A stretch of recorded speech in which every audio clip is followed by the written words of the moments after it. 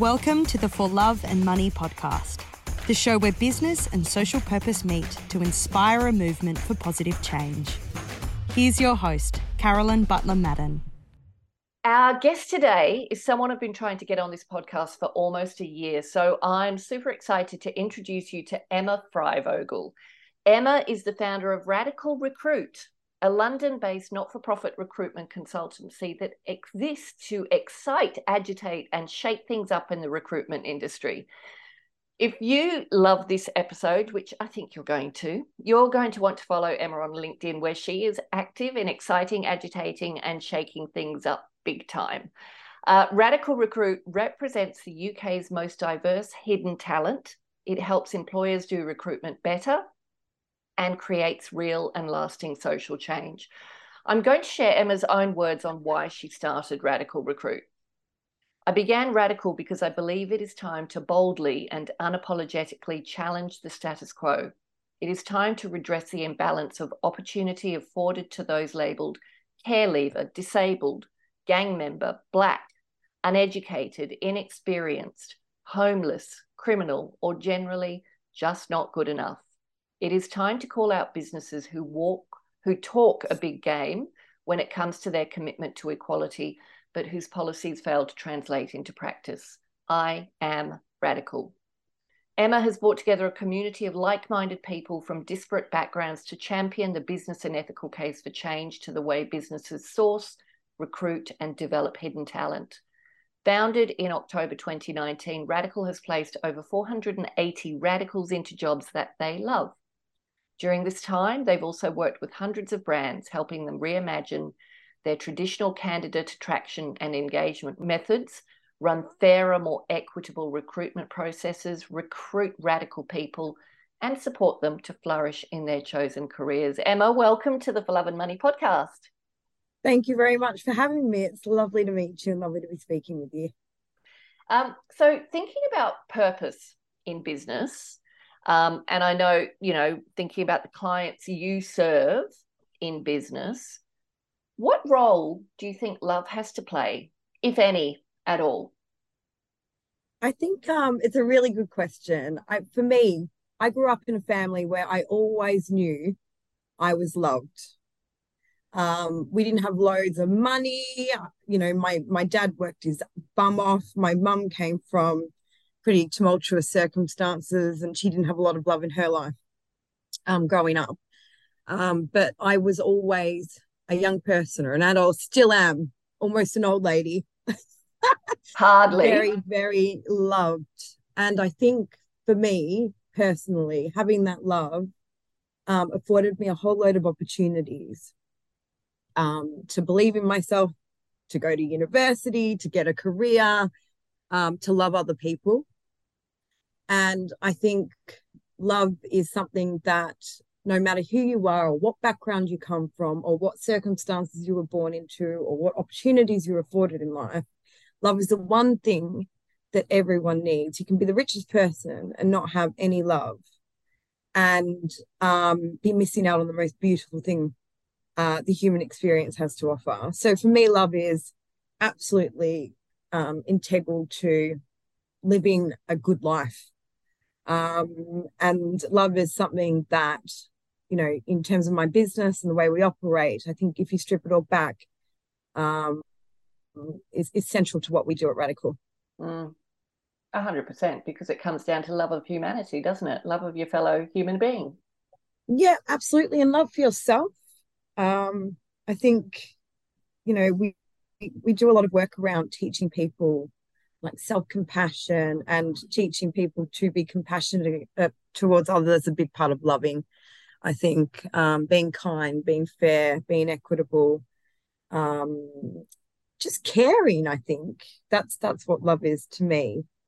And that's sort of, fundamentally what we're all about at Radical. Yeah. Thank you for that. Emma, can you share your background story that led you to where you are today with Radical Recruit? Certainly. So I have, I think this must be my 17th or 18th year working, and throughout my career I've always worked with what I term the underdogs of society. So I I followed in my mother's footsteps. She was a support worker and a teacher's aide for young people with disabilities. And then she moved into education and works in sort of economically deprived, pretty tough areas now in New Zealand, previously in Melbourne. And I always sort of was taught, I don't remember sort of having explicit conversations about this, but that everyone's like equal and it doesn't matter what skin color you are or how able you are to do one thing or another. That everyone had the right to exist and be valued members of the community. So I kind of like fell into disability and sort of was born with the gift of the gab and very quickly moved into leadership roles within the disability space. And then after my first leadership role, moved into lots of other sort of areas, like I managed a hostel for 10 predominantly men with alcohol and other drug-related brain injury who came out of prison. And then I moved into sensory impairment. Then I moved into physical disability. And then I did some, work with people in the community and sort of community centre settings and these types of things. And people, or the underdog, quickly became my passion. I lived and breathed sort of social justice. I had a really strong sense of right and wrong, often to my detriment. And before I founded Radical, I was in between jobs and I applied to volunteer with an organisation called Working Chance, who support women coming out of prison and also care leavers to find work and reintegrate into the community, not reoffend, and be financially autonomous and these types of things. And I did that for about 2 years, and in my COO role, played a very small part in supporting 400 odd women move into employment. But throughout my tenure, I became acutely aware of the fact that the team, although our remit was to recruit for big business, and prepare these women to transition into the world of work. And although we had all the goodwill in the world, we didn't do it very well. So what happened was that we brokered opportunities for some incredibly talented, sometimes often very experienced women that just didn't align with their, recruitment preferences, didn't afford them opportunities to earn a real living wage, much less a salary that was sort of commensurate with what they brought to the recruitment table. We often sort of applied a sling mud at hope some of it sticks approach, because we didn't really understand as a team the mechanics of recruitment or what it took to work with, often big corporates who needed a short list of people in 5 days, no excuses, the pace at which organizations needed us to work. We just couldn't match it. And so what that meant was we often put forward people for roles that they didn't want or couldn't do because we hadn't vetted them properly and these types of things. And often that would set the women up to fail.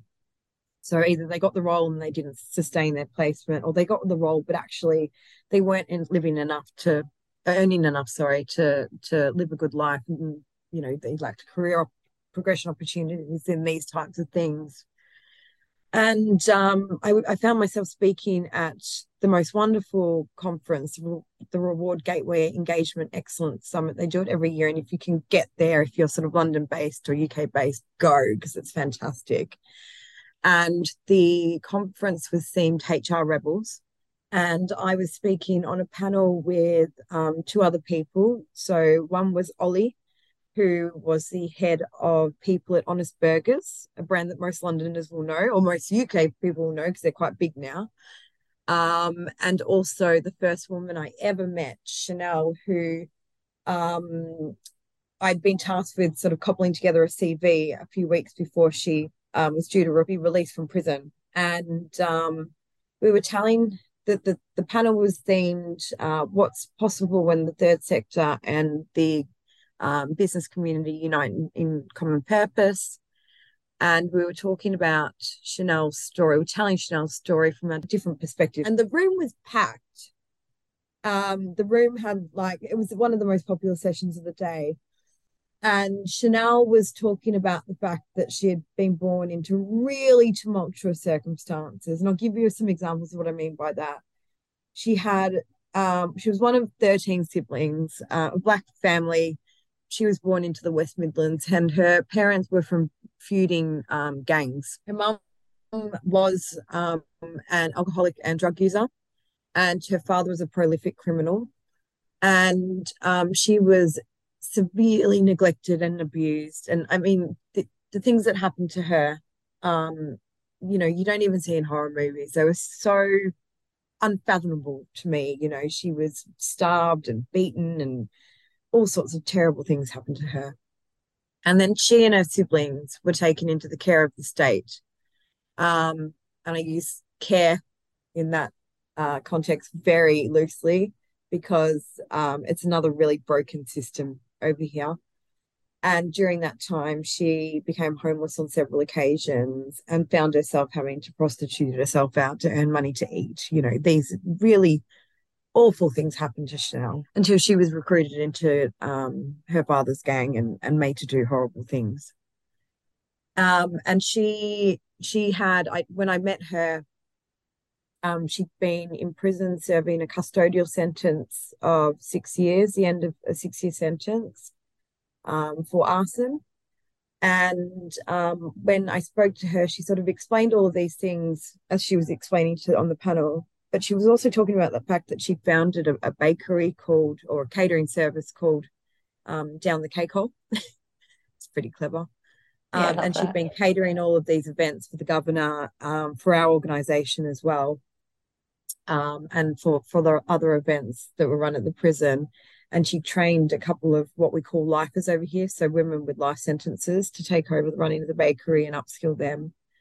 Anyway, she's telling this story, and she was saying things like, for the first time in, I don't know, a couple of years, I think it was about 18 months after she'd been released, we're talking on the panel, that she hadn't sort of reoffended, that she had used those skills she acquired in prison to go and secure a job in the outside world, that one introduction to one employer who just happened to taste a piece of her carrot cake and thought it was brilliant led to a job opportunity she never anticipated she'd ever get. And then she was saying things like, I've got a safe home, I feel a part of a community, I have friends, I feel loved, I feel safe. All these things that take for granted as a person who wasn't born into those same circumstances and who lived a bloody privileged life, as far as I'm concerned. And most of the people in the room couldn't say they weren't privileged in comparison to Chanel. And then she said, I'm training to be a head chef. So within sort of 16 odd months, she'd gone from, the dish pig to someone who was quite senior in the team and had a really hopeful outlook on life. And I just had this aha moment. I was like, bloody hell, literally all it took was one introduction to one employer and a piece of carrot cake. And this woman was flourishing after, 25 years of crime and prison and poverty. And I went away from that conference and I just thought, fucking hell, if this works and I'd worked with loads of different people who were really vulnerable for lots of different reasons, but she was, I think, and probably still is, the most uniquely vulnerable person I've ever supported. If this sort of model if employment can help mobilize someone out of the most desperate and hopeless situations into a place where, they have a life to look forward to and to build on, then why couldn't it work for a similar model, a better model, a more radical model? Why couldn't that work for, men coming out of prison? Why couldn't it work for people with disabilities? Why couldn't it work for gang-afflicted young people? Why couldn't it work for homeless folk, domestic violence survivors?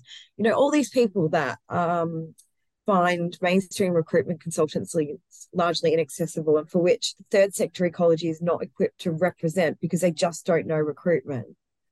So that's how Radical was sort of founded. That's the backstory. I went to the pub after the conference. I'm a really cheap date and I get drunk very easily. I ordered one large glass of red wine.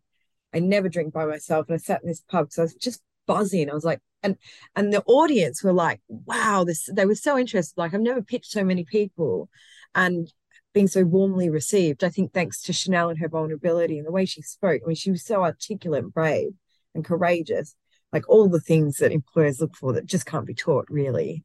Like the determination and grit and just like, I don't know, she's just a special woman. She pitched this room and people were like, oh my God, we need to do more of this. It sounds great. Yeah, so I went to the pub and, scribbled down what is now our manifesto. And that's sort of how Radical began. That's an extraordinary story. And yeah, I mean, like you say, a carrot cake and an opportunity to share her story and what that led to. Yeah. And I guess it's like the fact that she was fortunate to find someone who was open to it, who could open the door for her. And that's all that most people want. That's all that most people need, is a chance to get beyond, what they see, the barriers that they see that Yeah. that don't open the door to any further opportunity. Yeah, I mean, I think people who live with, the label ex-offender or homeless or domestic survivor, domestic violence survivor or returned veteran or whatever, they often come with gaps in their CV. And I think that broadly speaking, or at least here in the UK, if you have a gap in your CV that's longer than 3 months, it tends to be discarded in the bin and you on the talent scrap heap. And you don't really get a look in. I think that's changed slightly because of the pandemic and the fact that it resulted in mass redundancies and people going on furlough and this sort of thing. But broadly speaking, if you haven't got a steady, track record of work experience on your CV, you're viewed through a lens of mistrust as if you're, a dirty job hopper or someone who can't keep a job or is not loyal or whatever. And that's just not the case for a lot of people. So I think that's one of the things that we really try to change, is that perception amongst employers. But I think actually, 3 years down the line, because I didn't know about recruitment. I knew nothing about recruitment 3 years ago.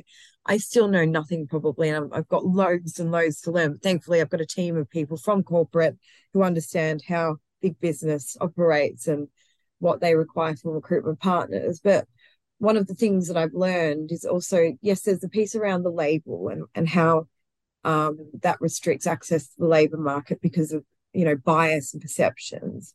But there's so many more barriers in the way. And actually, they can be attributed to the fact that organizations, especially the big ones, haven't changed the way they recruit for 30 odd years. And they're still relying on the same engagement and attraction methodologies.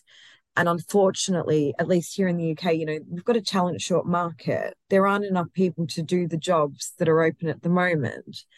And what that means is organizations are having to go back to basics and really think about the fundamentals of their strategy, recruitment strategy, and reimagine what they usually do so it's fit for purpose. And one of the things that they're not doing very well is attraction and engagement. And I'll give you an example. 1 in 7 people over here are neurodivergent. So that might mean that they're dyslexic, they could be dyspraxic, they could have ADD, ADHD, they could be autistic, any number of neurodivergent conditions or a combination of both. And often what that means is reading a job advert, which, let's face it, mostly they read like job specs, really. No, the difference between job advert and a job spec isn't often understood. So it's just like this long list of demands and big, dense, heavy chunks of text. And they're just simply not accessible for a neurodivergent brain often. So we do a lot of work with the partners that we work with to look at how they attract talent. And often that means stripping back their crappily written adverts to make them neurodivergent friendly. Or, for women, if they're wanting to attract more women, to run it through a gender decoder and remove the gender biased language, or it could be looking at where they place their ads. I mean, not everyone who's seeking a job is on LinkedIn, you know. So looking at different ways to find jobs. So yeah, the label piece and the, you know, gap on the CV and the often traumatic experience is one thing, but there's a whole raft of other considerations that employers, I think up until recently, haven't been considering when it comes to like attracting diverse talent, because they haven't have to. Yeah. Because there's and because there's like a, if I can be so crude, I think there's sort of a collective arrogance amongst the business community, especially big business. Like, why don't people want to come and work for us? Well, the answer is really simple. For the last 10, 20, possibly decades, years and years and years, you've not considered these people as viable candidates, and you've literally discarded them, you know, because you have other options. And now all of a sudden you're committed to diversity. Oh God, that phrase is so, you know, tell me about hat. that. Tell me about that commitment to diversity, because obviously, you know, it's a big thing on the agenda at the moment of business. How real is it? It's a good question. I think if I think about the landscape now for radical people versus 3 years ago, I think it's really different. I mean, worlds apart. I think there is a much better understanding of what diversity achieves through a business. If you look at it through a commercial lens, like we know diverse businesses are more agile. We know they're better at problem solving. We know that they provide better customer service. We know that the bottom line of businesses, it tends to be better if a diverse staff is present in an organization. We know that they tend to problem solve better through times of change. There's a body of evidence that and it's been available for decades to prove that diverse businesses perform better. I think that because, you know, three things have happened that have changed the way business leaders, I think, well, actually the world broadly, but also especially the UK community, think about diversity. I think, you know, when George Floyd was murdered, the world just stood still and had this racial equity awakening. I don't know why it took George Floyd's murder for this to happen, because Black people have been murdered for centuries and centuries and centuries, and you know, people were like, shit, something needs to change now. We need to take some positive action and level the playing field, and you know, racial equity has to be atop of the agenda. I think that the fact that the pandemic, no one came out of the pandemic unscathed. We've all experienced the trauma of COVID, and we all understand that the people who were disproportionately and adversely impacted were those with protected characteristics. I'm talking about women, I'm talking about young people, I'm talking about, you know, over 50s, Black and other ethnic minorities, the queer community. They were the ones that most the plague was most devastating for, but also everyone else is a hell of a lot closer to the breadline than we expected or knew we were. So I think certainly over here, you know, we had time to think about like what is our reality, and then also the reality of others. And I think for me, certainly, and lots of the people that I know in my circles, and if you look at LinkedIn during that time, people looking for like meaning and purpose and ways to give back and love each other, bringing it back to this podcast, like finding ways to love each other, make the world a better place and tackle the issues that, you know, government couldn't or wouldn't. So yeah, there was this like change in the way businesses operated, and they sort of were shifting towards a more purpose-driven, ethical, socially responsible model, which has become the norm. And then on an individual level, I think you've got far more championship or an allyship of Black people, of queer people, of whoever, homeless folk, on account of people realizing that actually we're so much more vulnerable than we thought we were because of the pandemic. And then you've got Brexit, of course, that's caused this huge skills gap and certainly a labour shortage in so many industries over here in the UK, and I think probably everywhere, that has meant that there's another sort of reason why businesses need to look at untapped talent and find people to fill their roles in from less traditional backgrounds. So those three things have really changed the landscape. And all of those people are diverse by virtue of having sort of a protected characteristic or a diverse experiences means they think differently and they do things differently to your sort of pale, stale male, CEO John. Or yeah, I think we're just and also businesses looking at diversity through like a socioeconomic lens as well. So you've got people with protections under the law, but also people with life experience that make them diverse. And they're typically people who've experienced sort of poverty or symptoms of poverty, like domestic violence, like drugs and alcohol, like homelessness, these types of things, contact with the criminal justice, contact with the care system. So it's changed. And that's got to bring such a different perspective to businesses, because we have had such a cookie cutter approach, haven't we, in business? We've had businesses that really look at the safe option and a very narrow field of candidates, and it limits businesses, I think, in so many ways, because it limits empathy,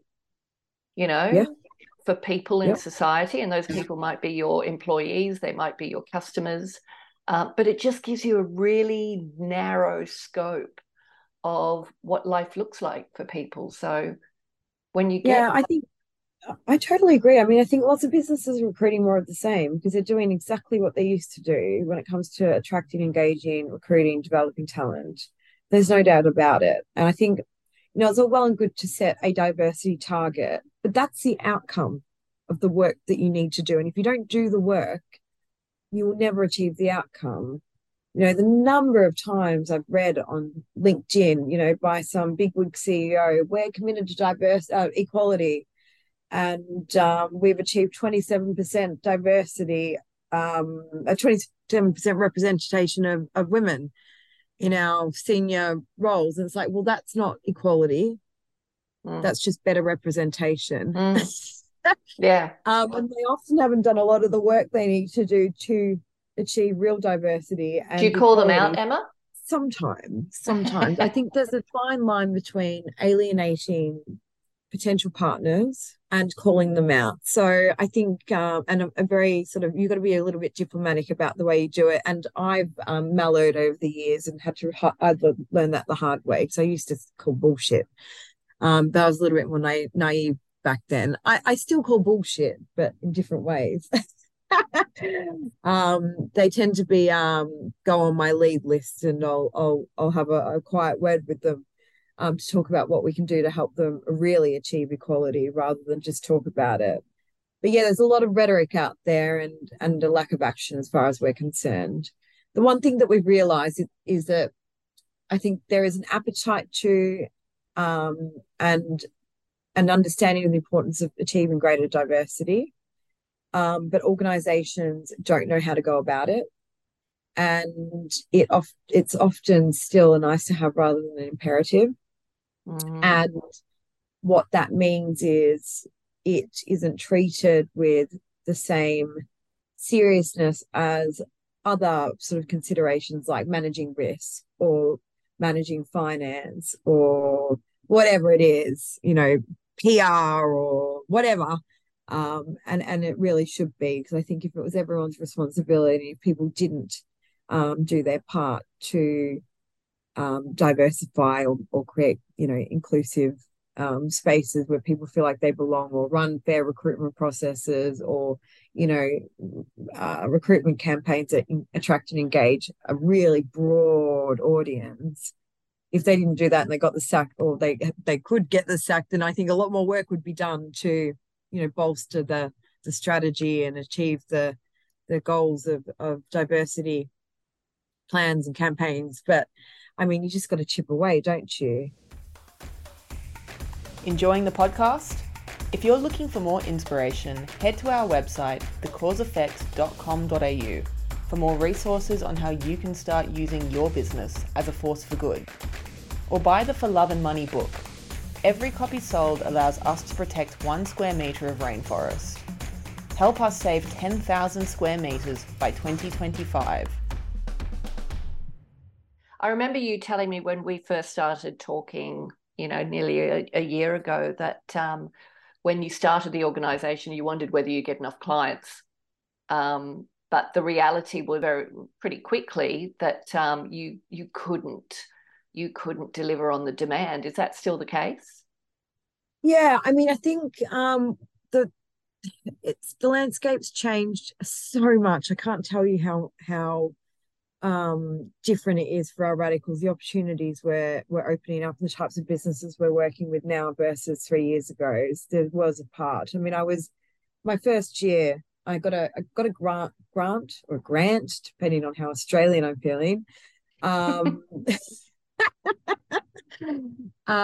got a grant. She's waking up, the caffeine's kicking in. Yeah, thank gosh for that. We got a grant that sort of enabled me to live off 2-minute noodles and pilot the project for the first 12 months. And at that time, I didn't have a team around me. I had no networks with the business world. I knew nothing about recruitment other than how not to do it. And I'd only personally I worked with crappy recruiters, so I didn't even know what good looked like. Anyway, because we didn't need to earn an income in order to pilot the project, and because I was repping, people with those labels, ex-offender, homeless, care leavers, who often didn't have a great deal of experience, or who weren't perceived as being viable candidates. I was begging for vacancies and doing the work for free just so I could prove the model worked. And very quickly, I mean, in my first year, I think I did about 65 placements by myself, which was pretty damn good. And then we got some funding from the GLA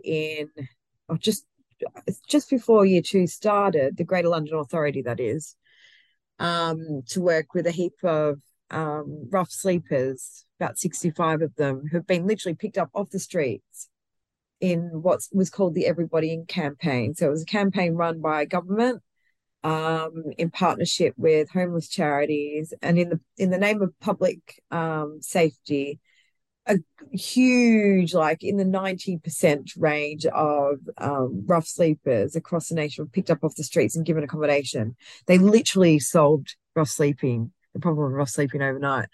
And so I was commissioned to work with about 65 men and women, predominantly men. I think we had 2 women in the cohort, and they were people with no recourse to public funds, didn't speak a bloody word of English often, had no formal experience of recruitment processes, didn't have CVs, had been victims of modern day slavery, you name it. You can imagine what kind of people, and they were all living in student digs because there were no students in London. And we placed 45 of them into work. 78% remain in work 2 years later. We're still in contact with a good deal of them. And through that, we did a whole load of profile raising. And all of a sudden, we're having organisations like Warner Media come to us and say, can you help with our early careers program? Or we work with lots of sort of, high street brands or global brands now that I just would never have thought I'd be able to partner with. Because what we offer we offer 4 different things, a solution to the skills and labour shortage, a solution to big businesses' diversity woes, and small and medium, we work with all. We offer opportunities to create social value, which is something you need to be able to do over here to get contracts, or to remain on the supplier lists of, the big guys. And so we sort of tick lots of boxes: recruitment, diversity, social responsibility, social value, and ESG is a new one.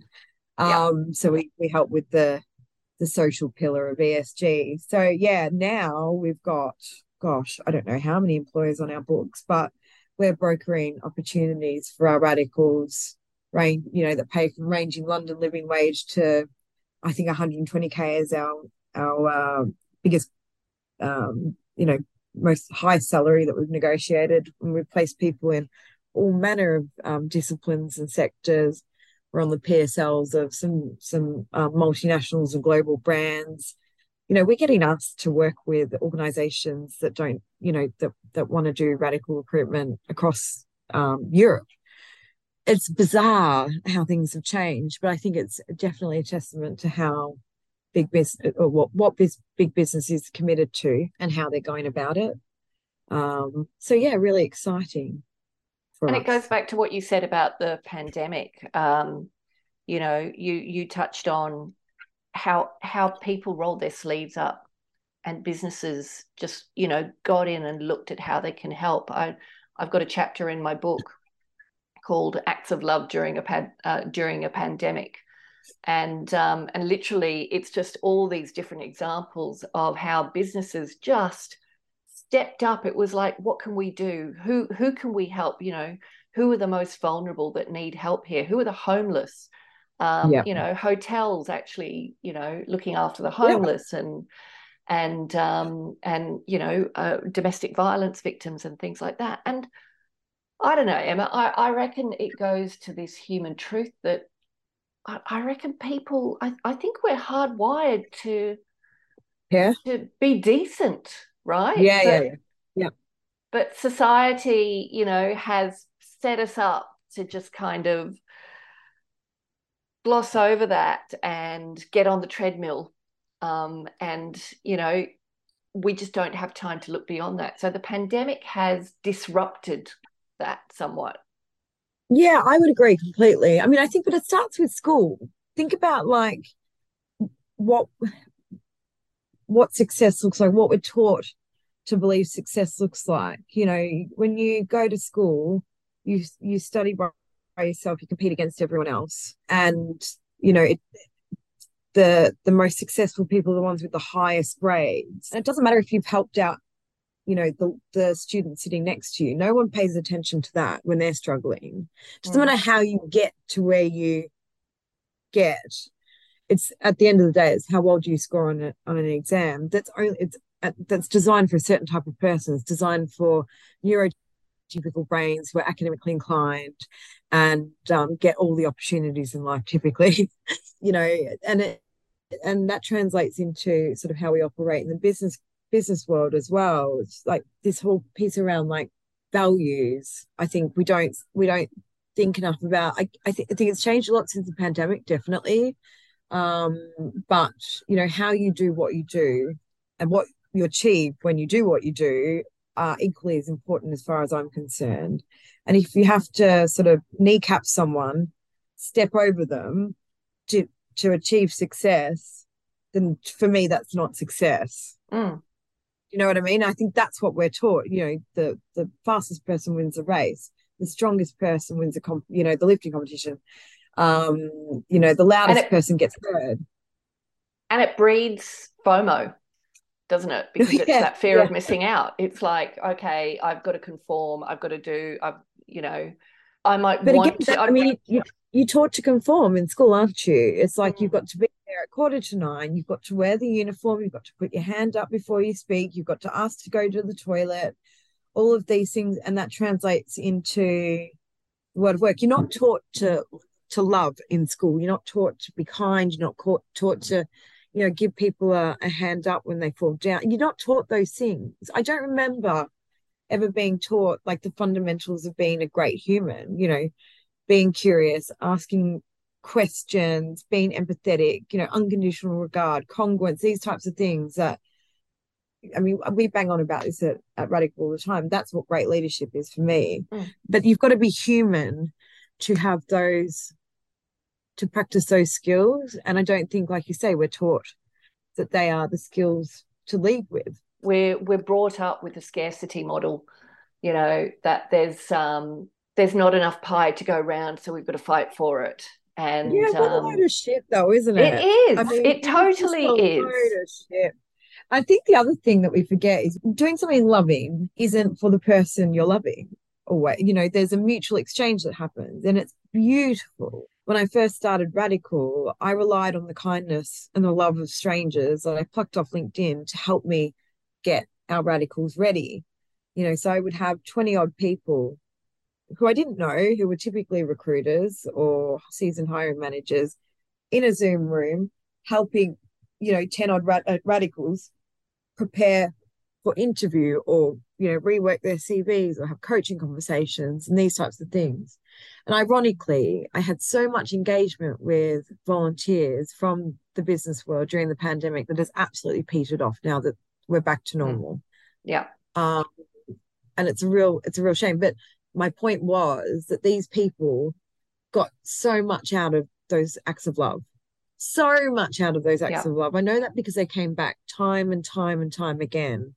We delivered thousands of hours in that first year of the plague of volunteer support. We supported hundreds of people, radicals, to regain their confidence, to build their CVs, to think about, what their life could look like, to secure jobs, to sustain their placements.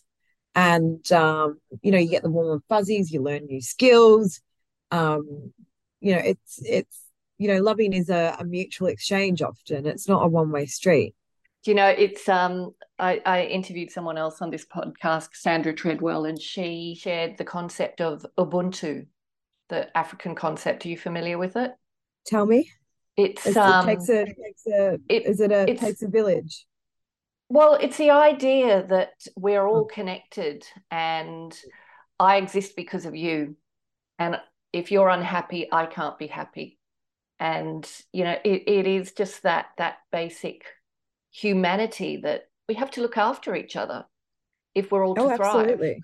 But I mean, I totally agree. It's funny. I'll give you an example of what that means in radical terms. It costs £21,000 of the taxpayers' money to leave a homeless person on the streets for 3 months or more. £21,000? Yeah, on average, yeah, for 3 months or more. So wow. Every year per annum. And so it makes that's our taxpayer money. So it makes really good sense to love homeless people. Especially those who are living rough on the streets. Yeah. Because a little bit of love, and we proved it with that project we did with the GLA. We placed 45 people, 78% are still in work 2 years later. Amazing. They're now paying taxes. Yeah. They're now living healthy lifestyles. They're now not using up the time and the resources of emergency services. They're it's all these things. And just because 6 months of a little bit of respite and the support they needed, that's all they needed to get their lives back on track. And these people have been homeless for some of them over 10 years. That's a lot of money. Yeah. So it kind of makes economical sense. It makes Absolutely. good business sense for everyone just to do a little bit more to help each other, because it's in everyone's best interest. Absolutely. And I'm interested in your clients. So your best placements. Tell me about the clients of your best placements. You don't have to name them, but what I'm curious about is, are they where are they coming from? Is this about box ticking? Is this about diversity quotas? Or is this a genuine commitment to we do value diversity and we want to do this right? The challenge with answering this question is that we're working with whole organizations, and not everyone within those organizations shares the same drivers, motivations, commitment, beliefs.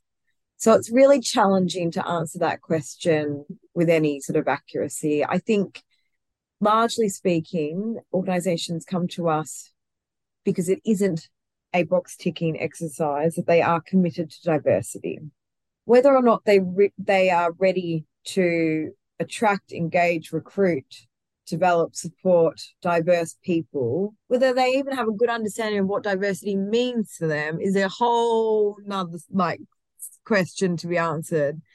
But I think, largely speaking, nowadays, and this might be because of the way we position ourselves on LinkedIn, which is where we get all our leads, we are not bid candy. We are not your box ticking diversity partner. So we don't tend to get a lot of inquiries from organizations who need help ticking a box. And actually, since we started charging for our services, the inquiries we get, we find are far more authentic and genuine in the context of their commitment. I imagine your LinkedIn profile has a lot to do with that, Emma.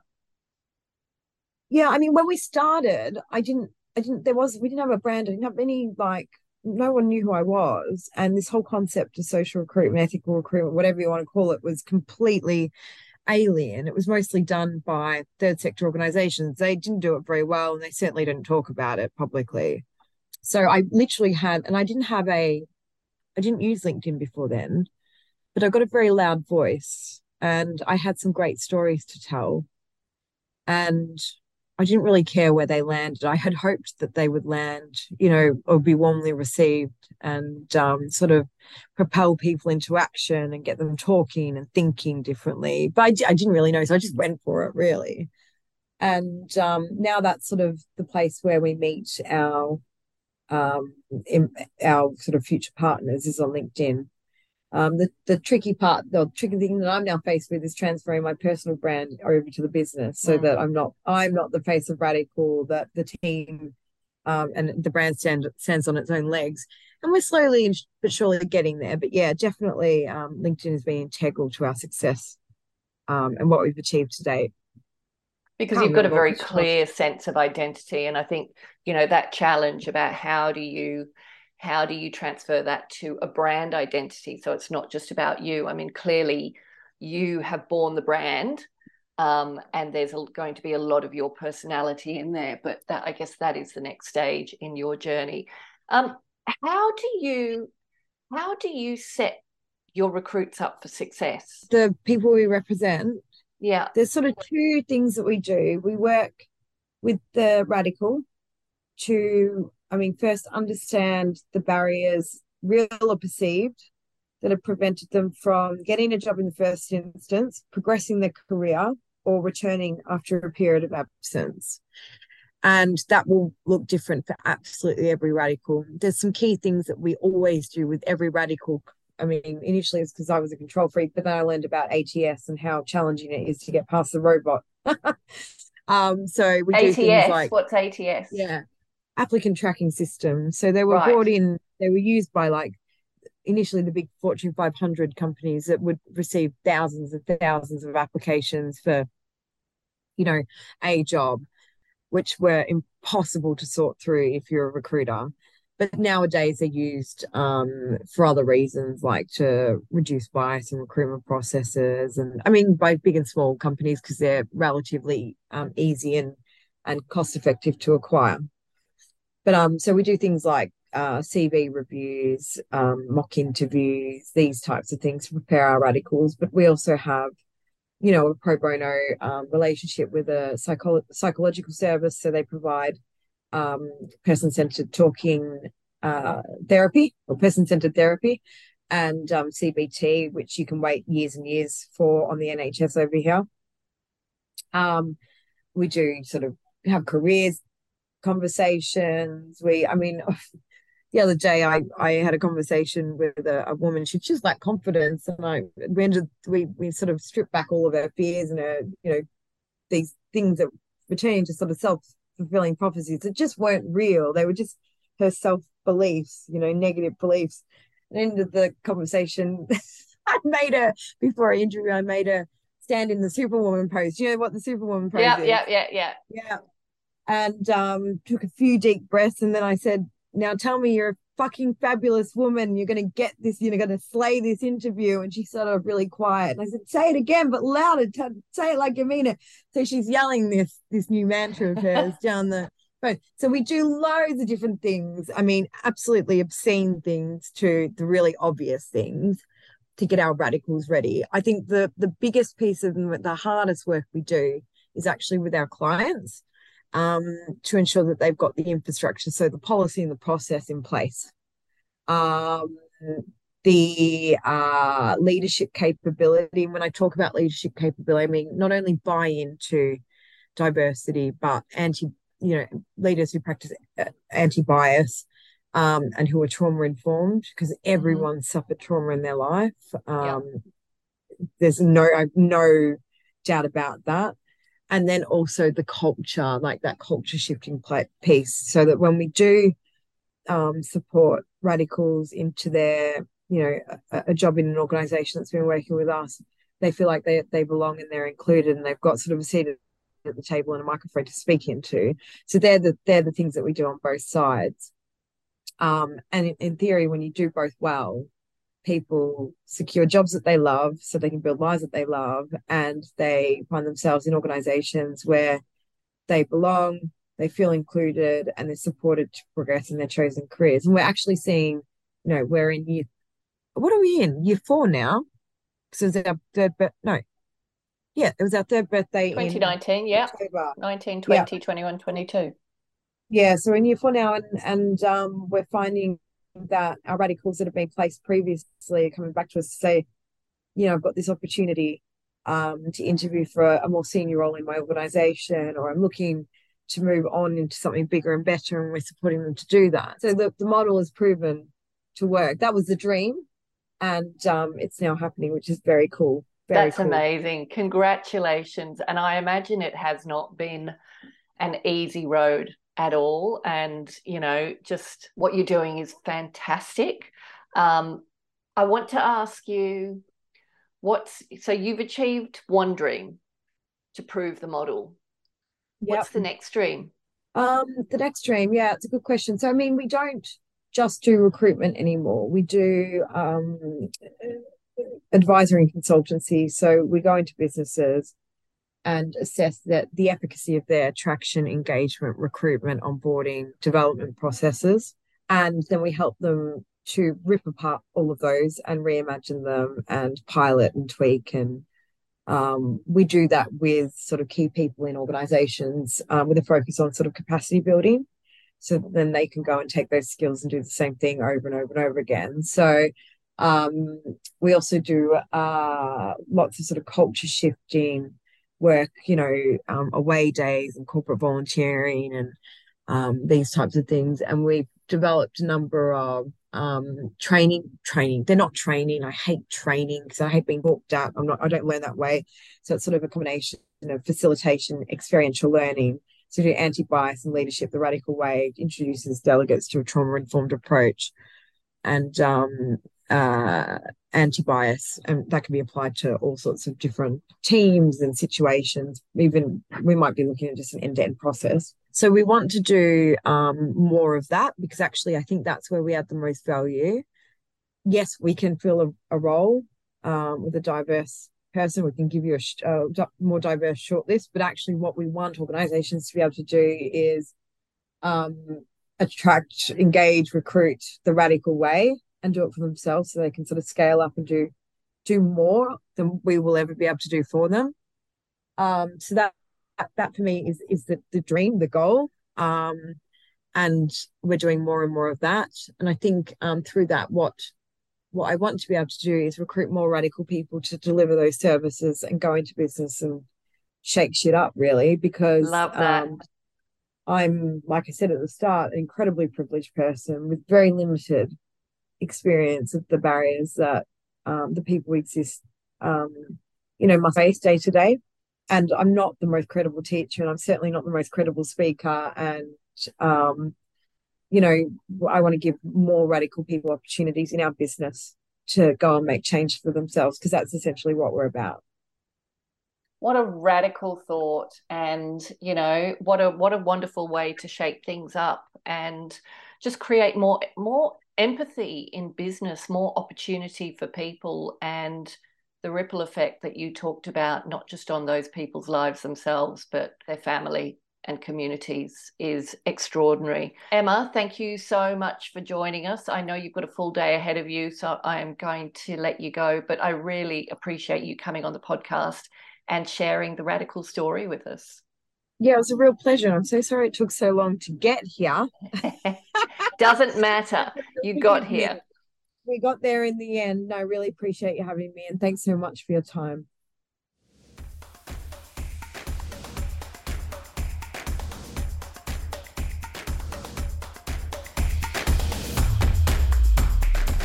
Thanks for listening to this episode of the For Love and Money podcast. If you'd like to take a deeper dive into the purpose movement, visit us at thecauseeffect.com.au. And remember, doing good is good for business. So if you're not doing good, then what are you doing?